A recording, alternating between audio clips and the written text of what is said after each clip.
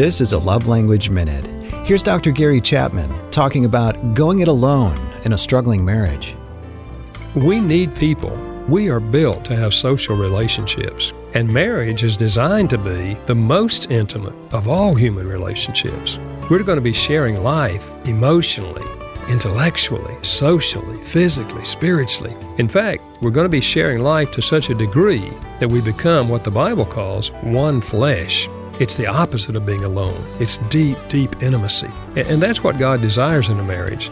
This is why I'm suggesting the best thing you can do is reach out and find someone, and a Christian counselor is the best person I know, or a trusted pastor who can help you walk through this so that you're not bearing the burden alone. Somebody else is hearing your struggle, hearing your pain, and trying to help you walk through the process. For more help in your relationships, go to 5lovelanguages.com.